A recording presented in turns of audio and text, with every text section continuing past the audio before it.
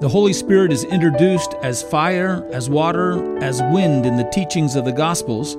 Gather what you will from these metaphors for the Spirit. The one takeaway that you must note is that these are things to be experienced. The Holy Spirit is meant to come to you as one you experience.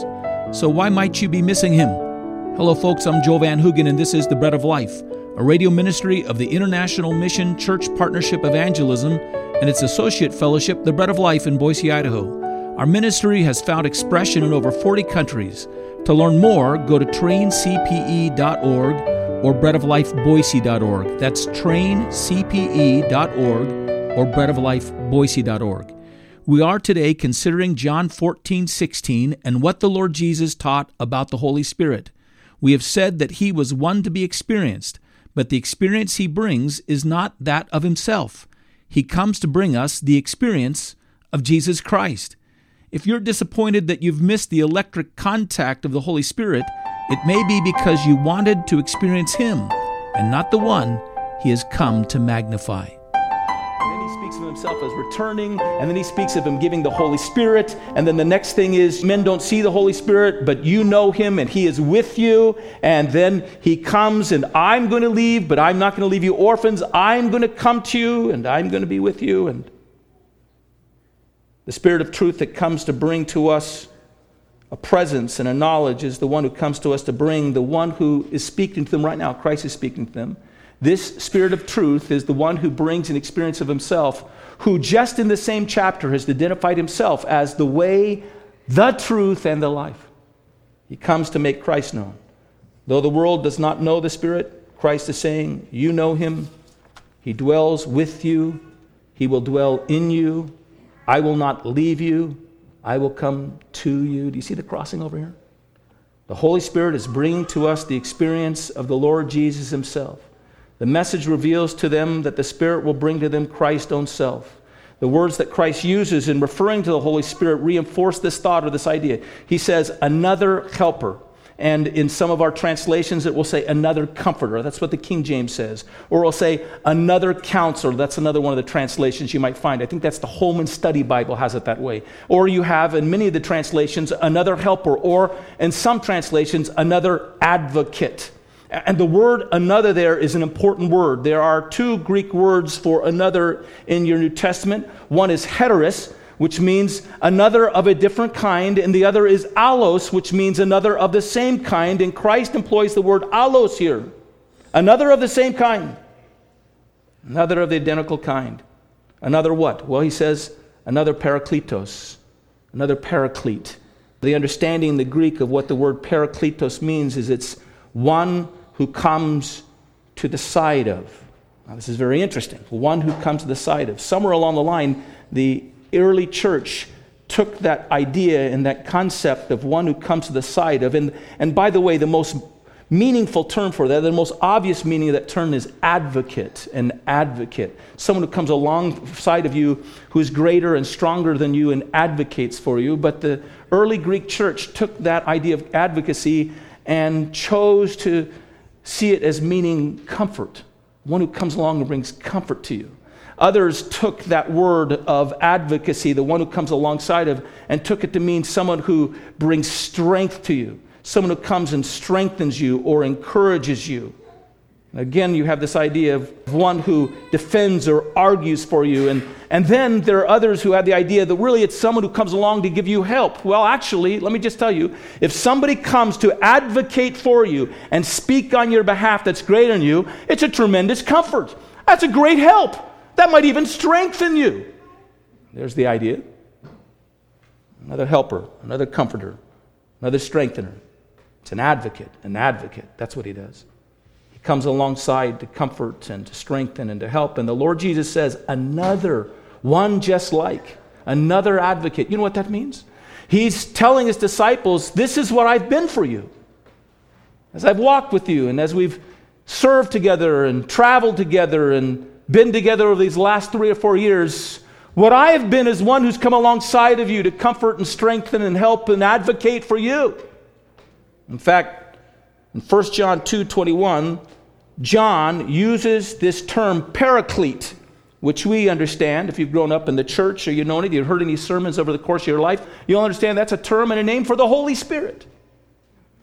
John uses the term paraclete for the Lord Jesus. 1 John chapter 2, verse 1, the Apostle John writes, "My little children, these things I write to you that you sin not. And if anyone sins, we have an advocate, a paraclete, with the Father, Jesus Christ the righteous." The picture here is that the Lord Jesus has gone up to be at the side of the right hand of the Father in heaven. And at the right hand and at the side of the Father, he is there to advocate. And what he does is in heaven, he advocates the things of earth. He represents you. He represents what he's accomplished for you on the cross. He represents the accomplishment of dying for your sins in your place so that you might be delivered from the punishment of your sins through faith in him. He advocates the righteousness that he presented at the cross, triumphing over death and rising from the dead. And he's saying before the Father, "These have been made righteous in me." He advocates as well your weakness and your needs, and he speaks on your behalf each and every day, advocating for you the things of earth and heaven. But here's the wonderful thing. Before the Lord Jesus ascended into heaven to advocate the things of earth and your earthly needs in heaven, he came to earth to advocate the heaven's interest in you. He came from heaven to earth to advocate on behalf of Father for our sake, to speak to us of the things of God and the way of God and the will of God and the warmth of God, to bring to us an understanding that the wind of God would blow upon us and the water of God would be poured out upon us and the fire of God might warm us and make us holy. And Christ was delivering and speaking to his disciples throughout his ministry an advocacy from heaven, bringing alongside of us God's nature and God's being so that we might know him. So that just prior to this, when Philip says, "Lord, just show us the Father, it'll be enough," Jesus said, "Have I been with you so long and you don't understand now? If you've seen me, you've seen the Father. If you've known me, you've known the advocacy of heaven drawing near to you, bring to you the graces and the experience and the life and the benefit and the blessing that comes from heaven above as you're drawn into a relationship with God himself." I'm here for that purpose. I've been here for that purpose. And now what Lord Jesus is saying is that he was, in a sense, the first paraclete. The first. And now he's telling his disciples, "I'm sending you another paraclete, just like me. And he's going to come and he's going to continue to reinforce the things that I've revealed to you and make them known to you so that you can experience me, so that you can know me and experience me." There's a bit of an application for us here. One of the reasons that persons don't experience the work of the Holy Spirit, there's an idea we see and we hear something of this sensationalism. You can't read the Bible and read images and expressions and stories of how the Holy Spirit is poured out upon the church and not see that it was dramatic and experiential. I want that. I want to experience those things. And the reason that we don't experience those things, we don't experience the Holy Spirit coming like wind and water and fire, is because what they want is an experience of the Holy Spirit. The Holy Spirit hasn't come to give us an experience of himself. He's come to give us an experience of Jesus Christ. To bring near to us the advocacy and the life of Christ, bringing near to us the fullness and the benefit and the blessing and the communion that we realize in the presence of a God who made us and created us and loved us and has sought to draw us to himself. The Holy Spirit comes to bring us the companionship and the fresh and bold encounters that are realized when we realize the manifest presence of Christ in our life. People who want experiences and sensations will not get them from the Holy Spirit because the Holy Spirit has come to bring us a person. And through that person, the experiences begin to unfold. As we meet and encounter the Lord Jesus and know that he's real and before us, all these other things begin to tell their way into our lives. This week I was driving in my car and I found a DVD that had somehow slipped down so that I hadn't listened to it for years, literally. Pulled it out, put it in. It was the greatest hits of Keith Green. Now, if you grew up in the 70s and you followed the Lord Jesus in the 70s, you know who Keith Green was. He was a great singer. He died as a very young man. But I popped them in and began to listen to all those songs. And he came out of a time period in the history of the church in which there was a tremendous revival. It was in the midst of the 70s as young people were looking for experiences, meaning and truth, and wandering off to their little hippie communities and ashrams or whatever it was, and coming up dry and empty. that in the middle of that, God saw some truly hungry and desirous hearts, and God's Spirit was poured out upon them, and there was a Jesus people movement that began. It really was a revival that took place at that time, and he was born and came to Christ in that period of time. And what you'll notice about his songs is they're saturated with his awareness and sensitivity to the person of Jesus Christ and his relationship with him. He wrote songs like, "How I Love You, You Are the One for Me. I make my life a prayer to you. Your love broke through. Oh Lord, you're beautiful to me." Oh, how can they live without Jesus? How can they live without God's love? I don't want to fall away from you. I don't want to fall away from you. You listen to the songs, you sing them, and they're all about his experience of the Lord Jesus Christ, demonstration of something that the Holy Spirit has brought, consciousness and awareness that Christ is near.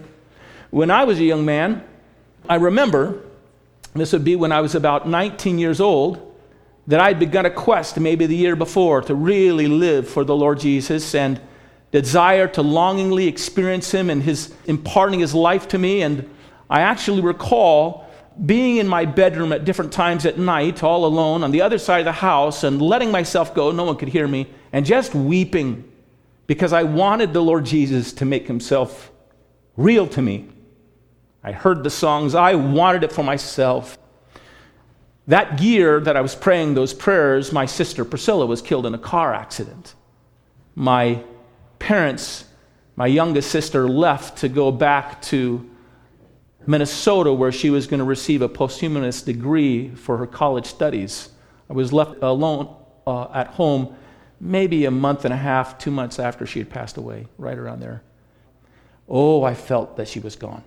I felt it. This just broke my heart. And what was happening to me was I was sensing that every single day that my sister was gone from this world and this earth, I felt further and further removed from her, further and further distance. I was forgetting what she looked like. I was forgetting what she smelled like. I was forgetting what her hand felt like, what her voice sounded like, and it grieved me. And I was in my backyard. I still remember the moment, weeping.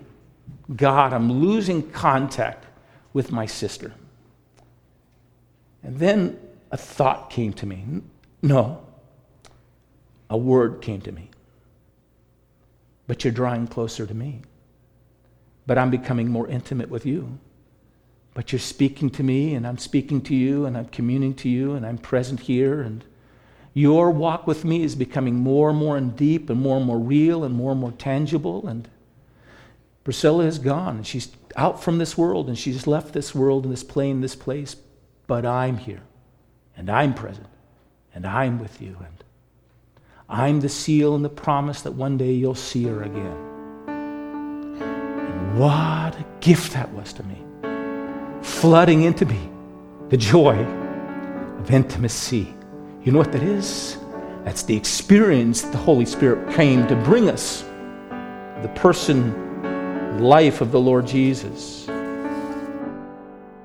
Thanks for listening to The Bread of Life, a ministry of Church Partnership Evangelism and the Bread of Life Fellowship in Boise, Idaho. I want to extend to you a welcome to join our worship every Sunday at 11 a.m. in the Old White Church at 1023 East State Street in the Warm Springs area of Boise.